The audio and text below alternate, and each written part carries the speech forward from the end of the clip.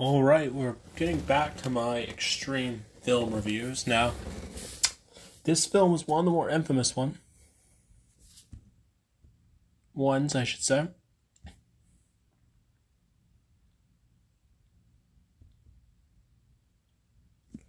And it is an Italian film, and you know it's from the title of this one. We're taking a look at Cannibal Holocaust. Now, this film was released in 1980. Directed by Ruggero Deodato, who has unfortunately, passed away recently, so rest in peace. But starring Robert Kerman, Francisco Ciardi, Ciardi, how do you say that name? Perry Kiken, sorry if I pronounced the names wrong.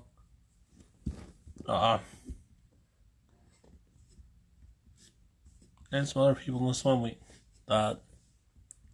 We got Ruggero Deodato himself making an appearance. So, in this now, it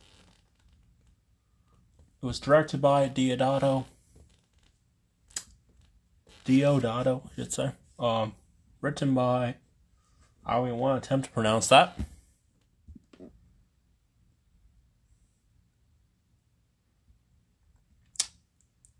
Now, this film, there's a lot to talk about, so I'll get this out the way. This film, I want to talk about this film now in the sense of there is the animal stuff in this, so if you know what this is, you don't really need that warning, but if you're not familiar, you have been warned of the content of this film. But Cannibal Holocaust, now this film's about basically these filmmakers in this forest disappear, and these people go in, they find this film footage, and they watch it, and that's how we see all the stuff with the cannibals and stuff in this film. It has really awesome score, by the way, going on in this film. The music was done by, what's his name? I want to make sure I get it right.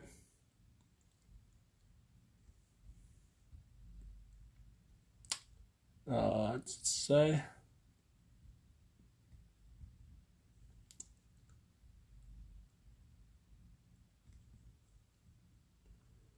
The music was done by, I'm trying to find it.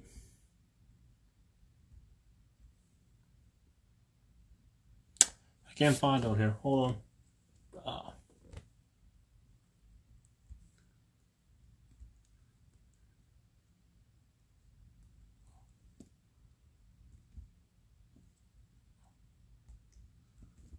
There we go. All cast and crew. I just want to make sure.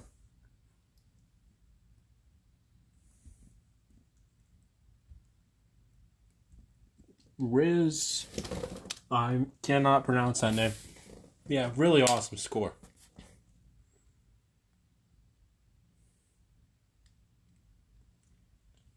Now, this film does have some really well done cinematography for its time, and surprisingly good acting. It's a very immersive film. This film does have a lot, the gore effects in this are very good. Some for the 80s. I mean, there's some of the best gore effects I've seen in an 80s film. Now, the gore effects in this are, they are some just solid effects, man. That's all I gotta say about them. They are. In terms of, the grand scheme of things, some things are a little bit, but usually they're very consistently good. The stuff with the animals, yeah, that's real, so not gonna get too much into detail on that one. But, yeah. Just because and this film was obviously controversial upon release, still is controversial and divisive. Now, where do I stand with this one? In the sense of, the director had to go to court to prove this was all fake, so. But how would I think this is an enjoyable film for what it is now. it does have some faults, but I think it is a very effective film for its kind, and it was one of the first found footage films, too. Of course, we'd see films like Blair Witch Project, the August Underground series. You could argue even, of course, then we get films like Cloverfield, Diary of the Dead, other films that, use this same style. But this film, as far as I know, was the originator of this, style, which is pretty cool. This film also does have some really memorable parts to it. You will not forget. Outside of the animals, like the image of the girl being impaled on the pole, one of the more iconic scenes from it. We got one thing I like about this film as well is the score. I think the music really is a kind of a character itself.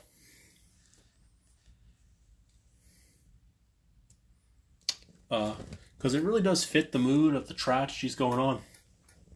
And the overall twist in this film, there is a plot twist in this where, spoiler warning, you find out the documentary people were the ones that did a lot of these atrocities, and that is such a cool plot twist the way it's set up. It was super clever. Also, this film,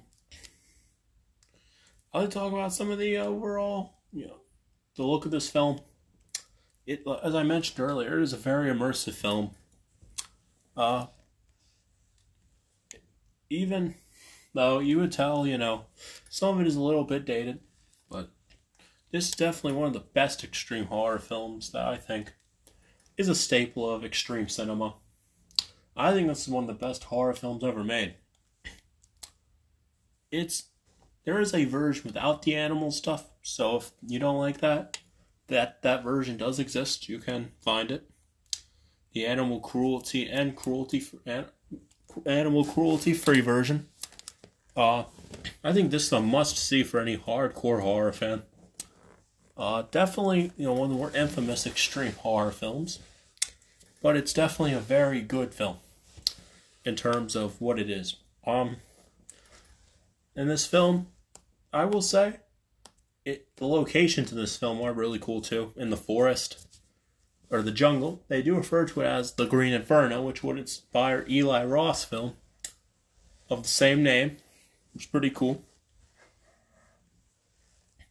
It's pretty funny because Ruggero Deodato had a appearance in Hostel Part 2, which is pretty cool. So, this film also has what I would consider to be some of the best, a very good atmosphere to this film. Obviously, this film is known for its effects, but still, I'll go into a little bit of trivia about this film for you, because there's a lot I want to say about it. Usually I like to keep my reviews short, but with this one, I would like to go into some trivia here. So you know what?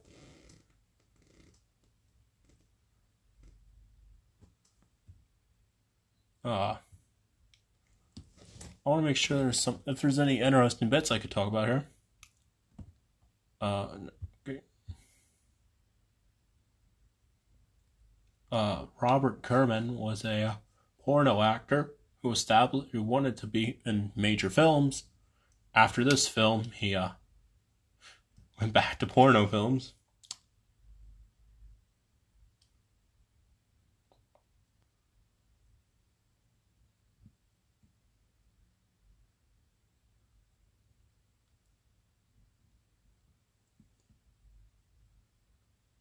And the text here in this film is a pretty cool one. We got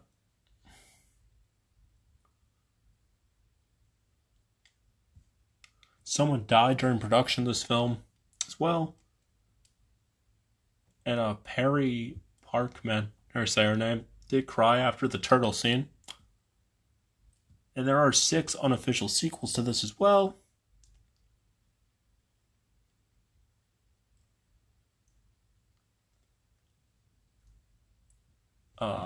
And yeah, I don't see there's any other interesting trivia to go into, because I thought it'd be cool.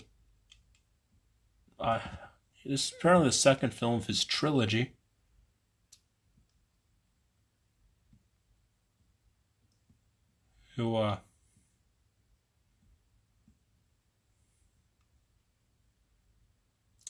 What did he do?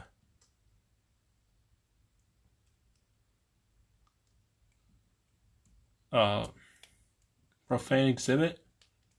He did. That's getting released by Unearthed Films. We got a lot of stuff he does done. Yeah. But yeah, guys, hope you liked this review. Got a little bit of trivia too. If you guys like this review, I will be doing the Japanese guinea pig films next after this, I believe. But, yeah, this review was a little longer because I wanted to talk a little bit more about some trivia with this one. Depending on how well this episode does, I may continue to throw some trivia in there. But, yeah, keep it brutal.